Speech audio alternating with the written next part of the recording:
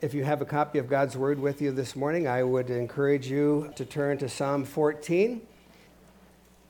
One of my favorite old guys that I used to work with told me about his supervisor that he had that he thought was very effective. And one of the things he liked about him is how he dealt with when you did something wrong. He said he'd call you in the office, sit you down, take out a blueprint and lay it out before the two of them, and he would start to tell you exactly what his problem was with you all the time. Everybody else in the room or in the department thought you were talking about that blueprint. When the discussion was over, the blueprint was folded up. Any questions? No, go back to work. Our message this morning is not that subtle. It's not that easy to take, but it is God's Word. And what we have been seeing as we have visited our time in the Psalms from the beginning in Psalm 3 through Psalm 13, with the exception of Psalm 8 itself, David has had the same theme. And that theme is persecution, oppression of good men. David has complained that those who hated and persecuted him and insulted him and abused him. In all of those Psalms, it has been the same. But now in 14, things have changed and the focus is different. David now tells us of the bitter source of the actions and why these things have come about. And that is the general corruption of the nature of man. And he sees also that it is not only the enemies that have this condition in their hearts and lives, but all of mankind. All men are corrupt. Follow along as I read Psalm 14. The fool says in his heart, "There is no God." They are corrupt, they do abominable deeds. There is none who does good. The Lord looks down from heaven on the children of man to see if there are any who understand, who seek after God. They have all turned aside. Together they have become corrupt. There is none who does good, not even one. Have they no knowledge? All the evildoers who eat up my people as they eat bread and do not call upon the Lord? There they are in great terror, for God is with the generation of the righteous. You would shame the plans of the poor, but the Lord is his refuge. Oh, that salvation for Israel would come out of Zion. When the Lord restores his fortunes to his people, let Jacob rejoice, let Israel be glad. This scripture is just one of the places in God's Word that tells us of the condition of sinful man. Really, we can go back to Genesis chapter 1, the last verse of that chapter, and it says, God saw everything that he had made, and behold, it was very good. And there was evening, and there was morning, the sixth day. But that's not what David has just told us in this psalm. What has changed? Genesis chapter 3. If you know it, if you have it marked in your Bible, you know that is the chapter where the fall of man comes about. Sin enters this world. Yes, the devil was the one that would come to man and woman and tempt them, but man and woman made their own minds up to rebel against God, and sin has been present in this world ever since. But before David made this statement, we see in Genesis chapter 6 that God tells us how he viewed sin when it says, the Lord saw that the wickedness of man was great on the earth, and that every intention of the thoughts of his heart was only continually evil. God himself saw that man was evil and continued in it because he liked it. We also see in the Psalms, in Psalm 53, which is really considered the second book of Psalm, when they're broken apart, that this important detail of the sin was so important that it's there in Psalm 53 almost exactly word for word as the same as Psalm 14. But as we go on and understand that God's Word explains God's Word, and we can't get one concept just from simply looking at one passage, we have to understand that even into the New Testament, this thought of sin continues, because Paul would write in the book of Romans, trying to explain that both Greeks and Jews were sinners. Greeks meaning those that were outside of the covenant people of God, and the Jews themselves, the chosen people that God had enlightened to who he was. And Paul would write, "What then? Are we Jews any better off? No, not at all. For we have already charged that all, both Jews and Greeks, are under sin, as it is written, 'None is righteous, no, not one. No one understands, no one seeks for God. All have turned aside. Together they have become worthless. No one does good, not even one.'"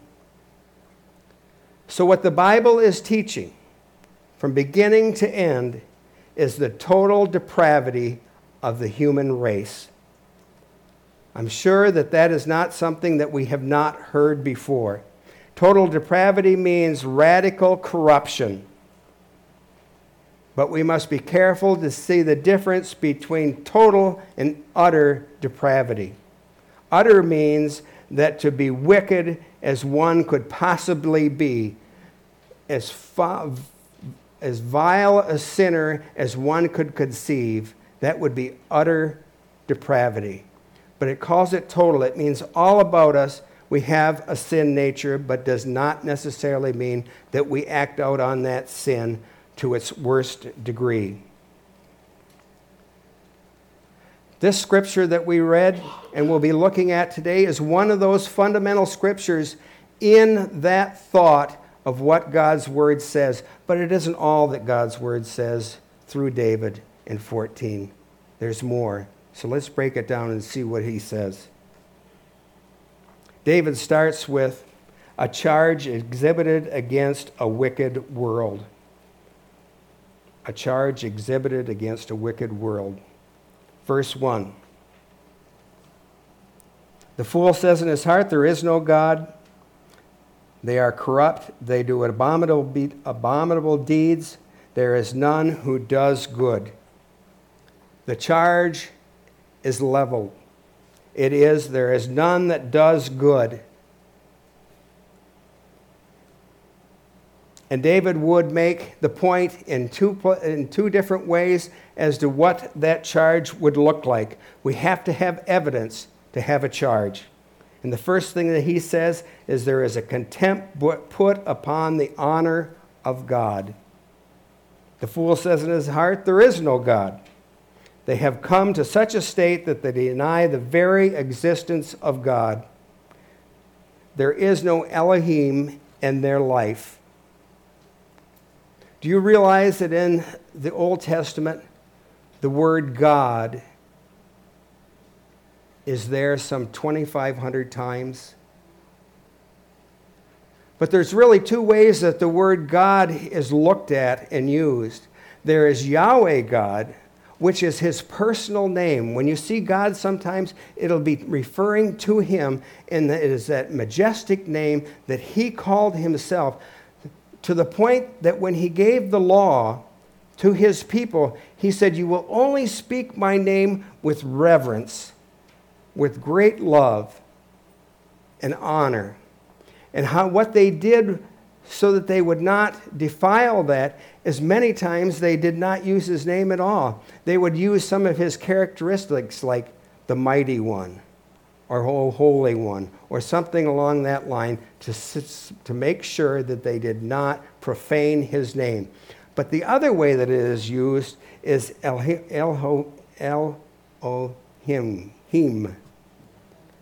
And Christopher can probably give us a better enunciation of that than I can. But what's meant by that is Creator God, the God that has made all that there is, and because He is the one that has made all, He also is the judge and governor of the whole world.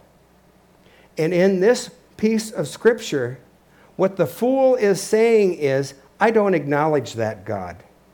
I have nobody that I have to answer to. So because of that, I can do and conduct myself whatever way I want. But also part of that contempt against God is shown because he is called a fool. And a fool is that person that is simple and unwise. It doesn't take us long in a study of the book of Proverbs to see what is called wise and who is called a fool. But there again, the great part of God's word is God's words explains to us his word. Isaiah chapter 52. The fool will no more be called noble, nor the scoundrel said to be honorable. For the fool speaks folly, and his heart is busy with iniquity. To practice ungodliness, to utter error concerning the Lord, to leave the craving of the hungry unsatisfied, and to deprive the thirsty of drink. Did you hear what it was saying about what the fool would do? It said that he would act ungodly, exactly the opposite of what God has instructed mankind to be like. He would also bring dishonor to God by the way that he would refer to God himself.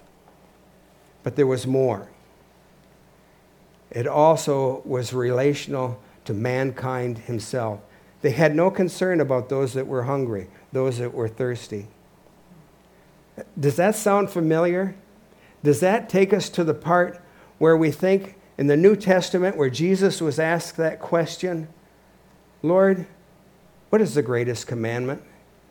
And he said, love the Lord with all your heart, with all your mind, with all your soul. And what is the second greatest commandment is love mankind as yourself. Love your brother. The two of them go together. If you don't have the first one right, you can't do the second. And that's what the fool is like, which tells us then where David was taking us on the second evidence against mankind, the disgrace they bring upon the nature of mankind.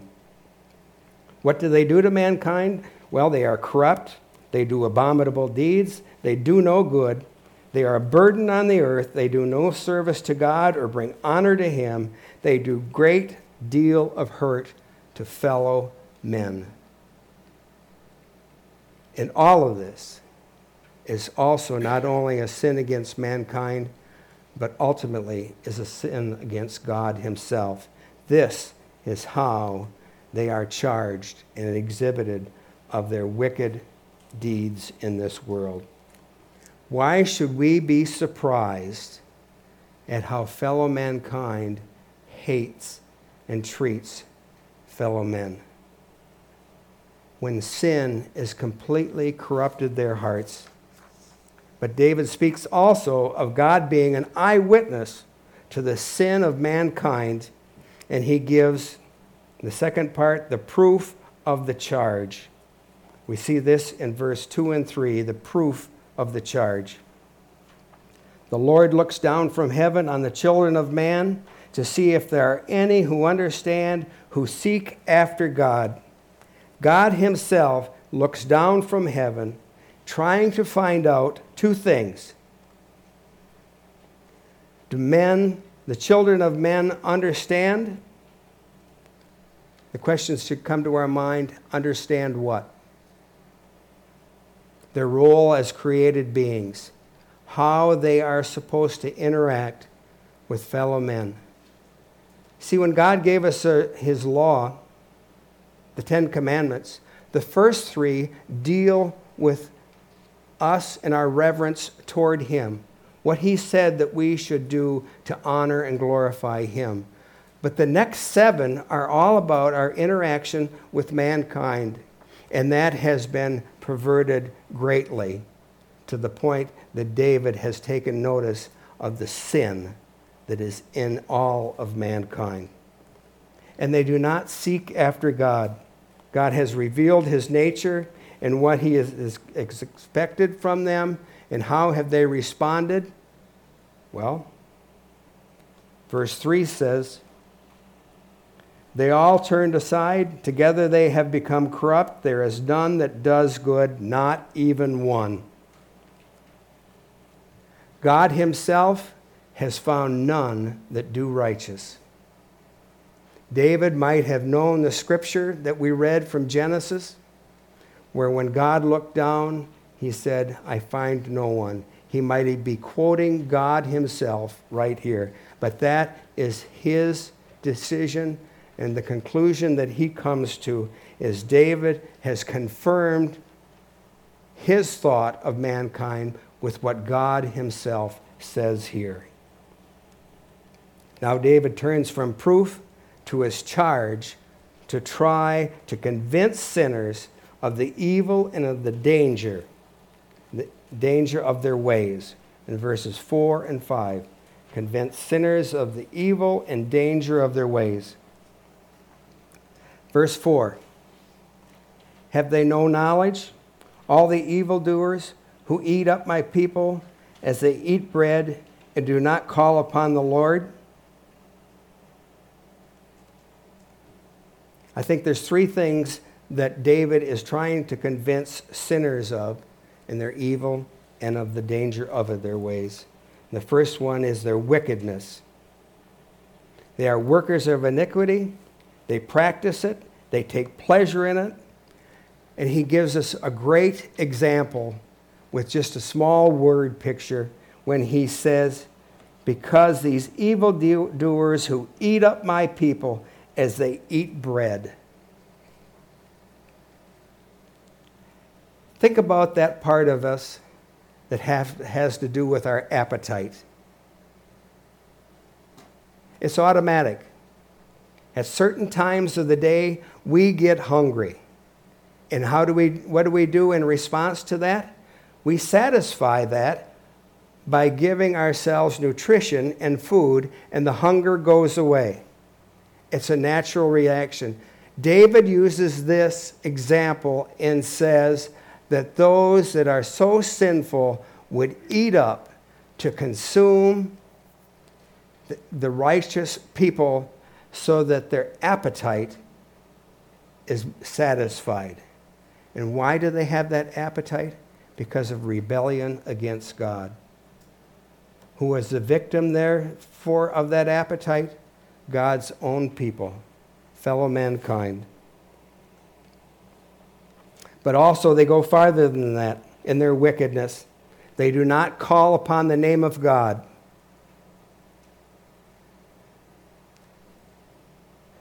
I think this is a warning for each one of us sitting here today. Not calling on the name of God. What makes them different? They do not know that they can turn to a God of grace in a time that they need help. And that help is to deliver them from sin. They are so arrogant that they can do everything on their own and are self-sufficient. They do not turn to God. We can do the same, my friends.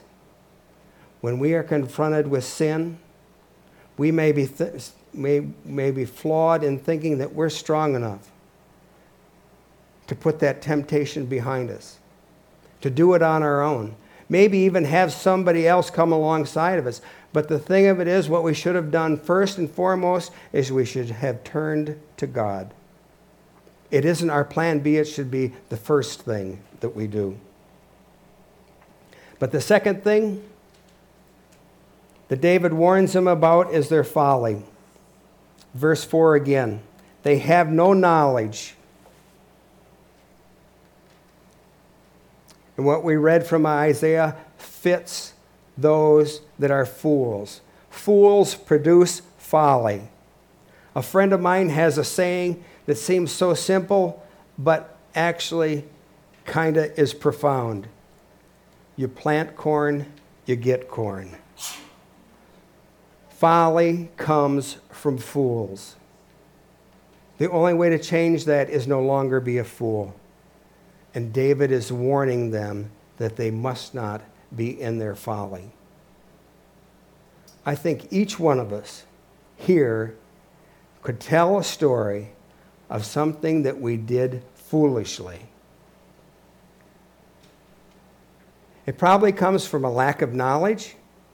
It probably comes from just a curiosity that maybe takes over. But think about it. Folly comes from a lack of knowledge. And lastly, he says there is a danger. And that danger is found in verse 5. There they are in great terror, for God is with the generation of the righteous. God is with the generation of the righteous. They do not have to fear. He is in their midst. He has brought them together. No matter what comes about, God is in their midst. John Wesley, a great man of God, would write on when he was dying, the best of all is God is with us. He didn't say the best of all is when I have more days. Whatever the situation, on his last times on this earth, he still knew that God was with him. How does that relate and give danger to those that are not part of God's? Well, it says that they have great terror. Even in the midst of their rebellion, there can be those that are so lost and far away from God, but they still feel the terror because they can see God's people have such a rock, such a foundation. There has been many a sinner that has come to know God because of the witness of those that have the foundation of God in their life.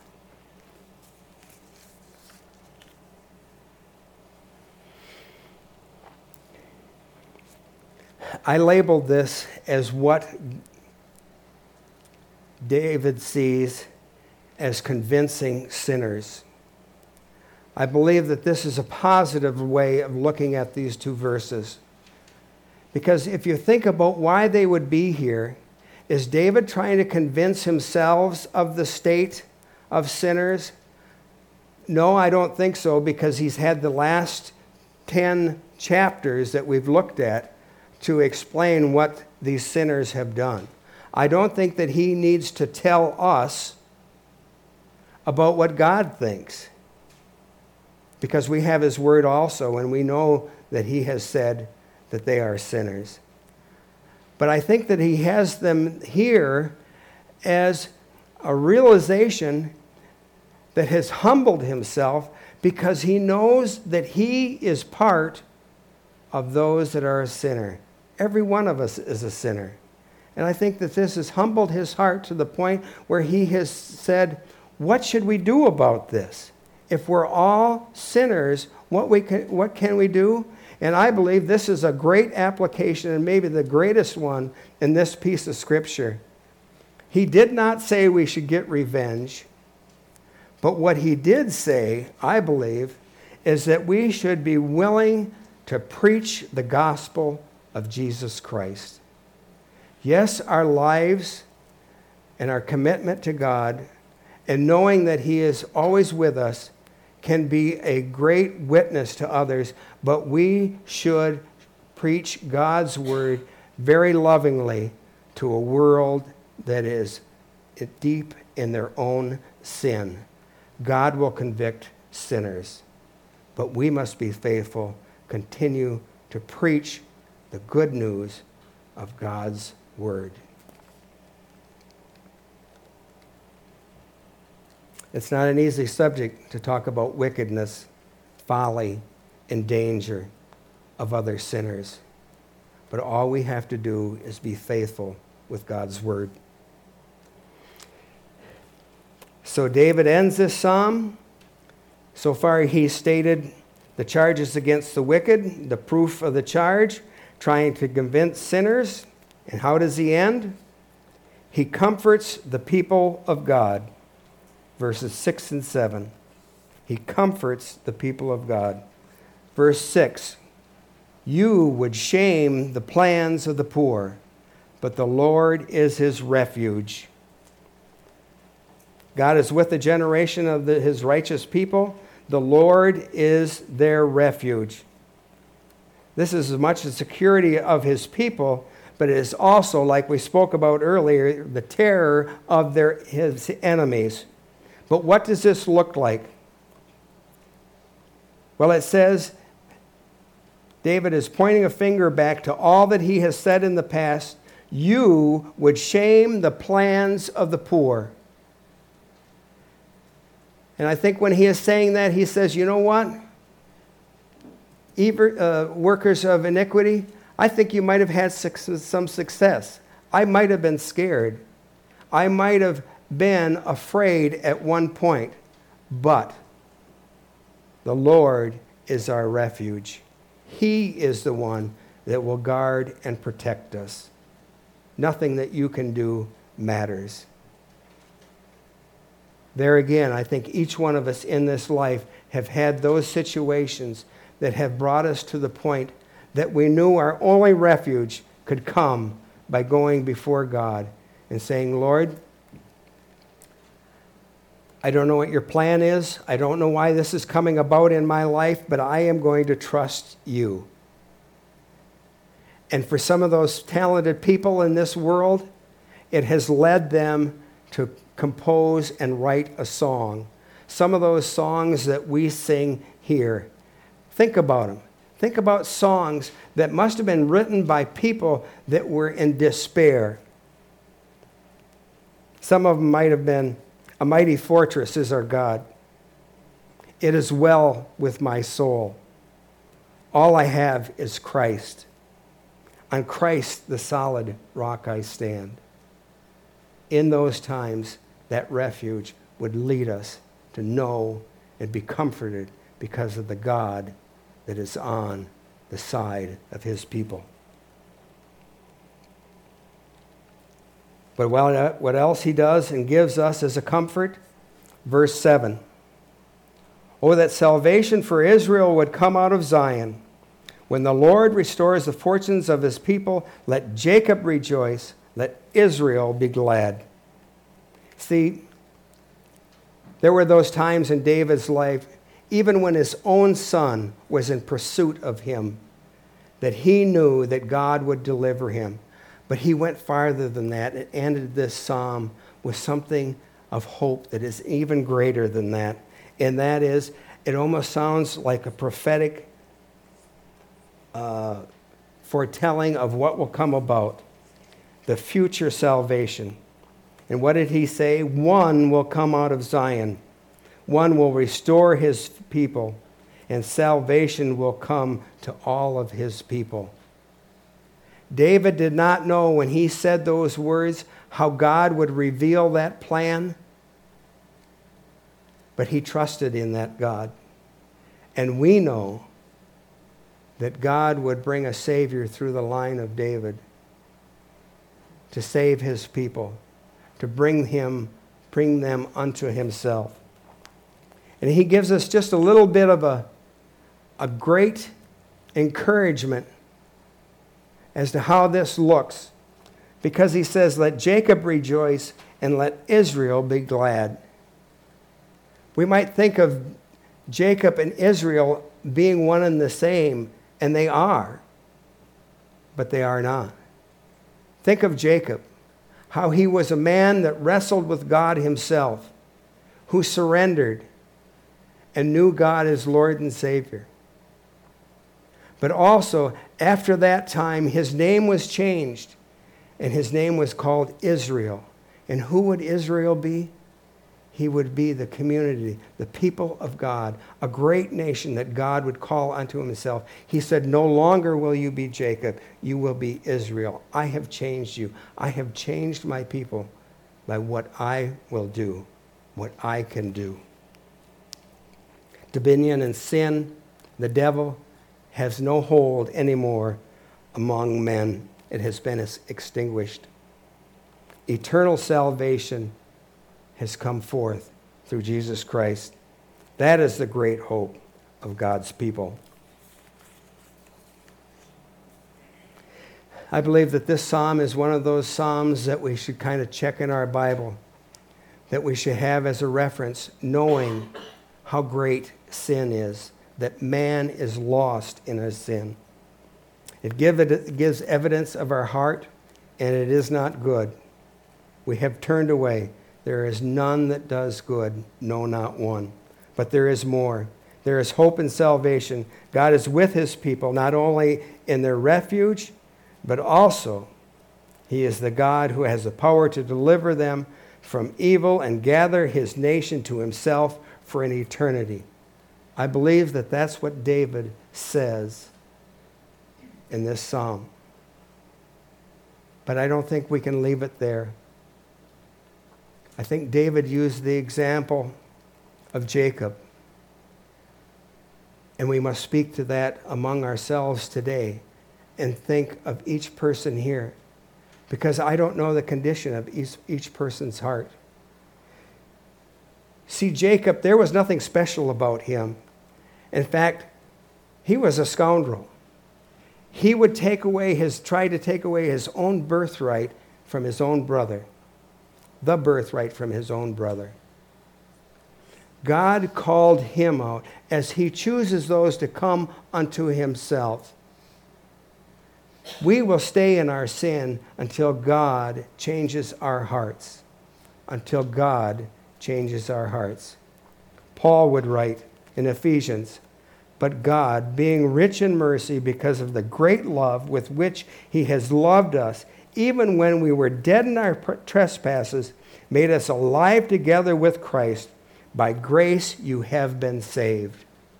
This great love that God has for sinners, he draws people unto himself. He changes their hearts. He makes them his own. But that comes at a price. It comes at the price of his Son's atoning work for sin. We must confess with our mouth the truth of who Christ is, that we are sinners and he has paid the price for our sin. And remember that always it's by grace and by grace alone that we are saved. Let's pray.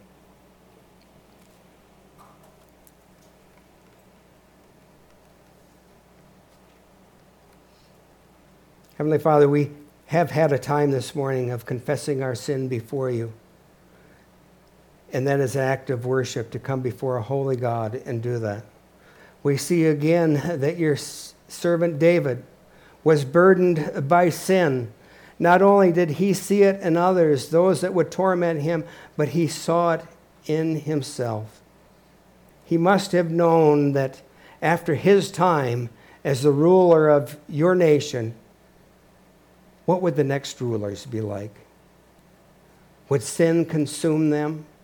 Would they stay focused on serving you? Lord, it is so easy to be drawn away by sin. We pray that we are quick to come before you, asking for your strength, your guidance in our individual lives. But we also thank you, Lord, that you are the one that draws people unto yourselves, convicts hearts that are of stone and sinful, and restores them with the love and the grace that comes only through you.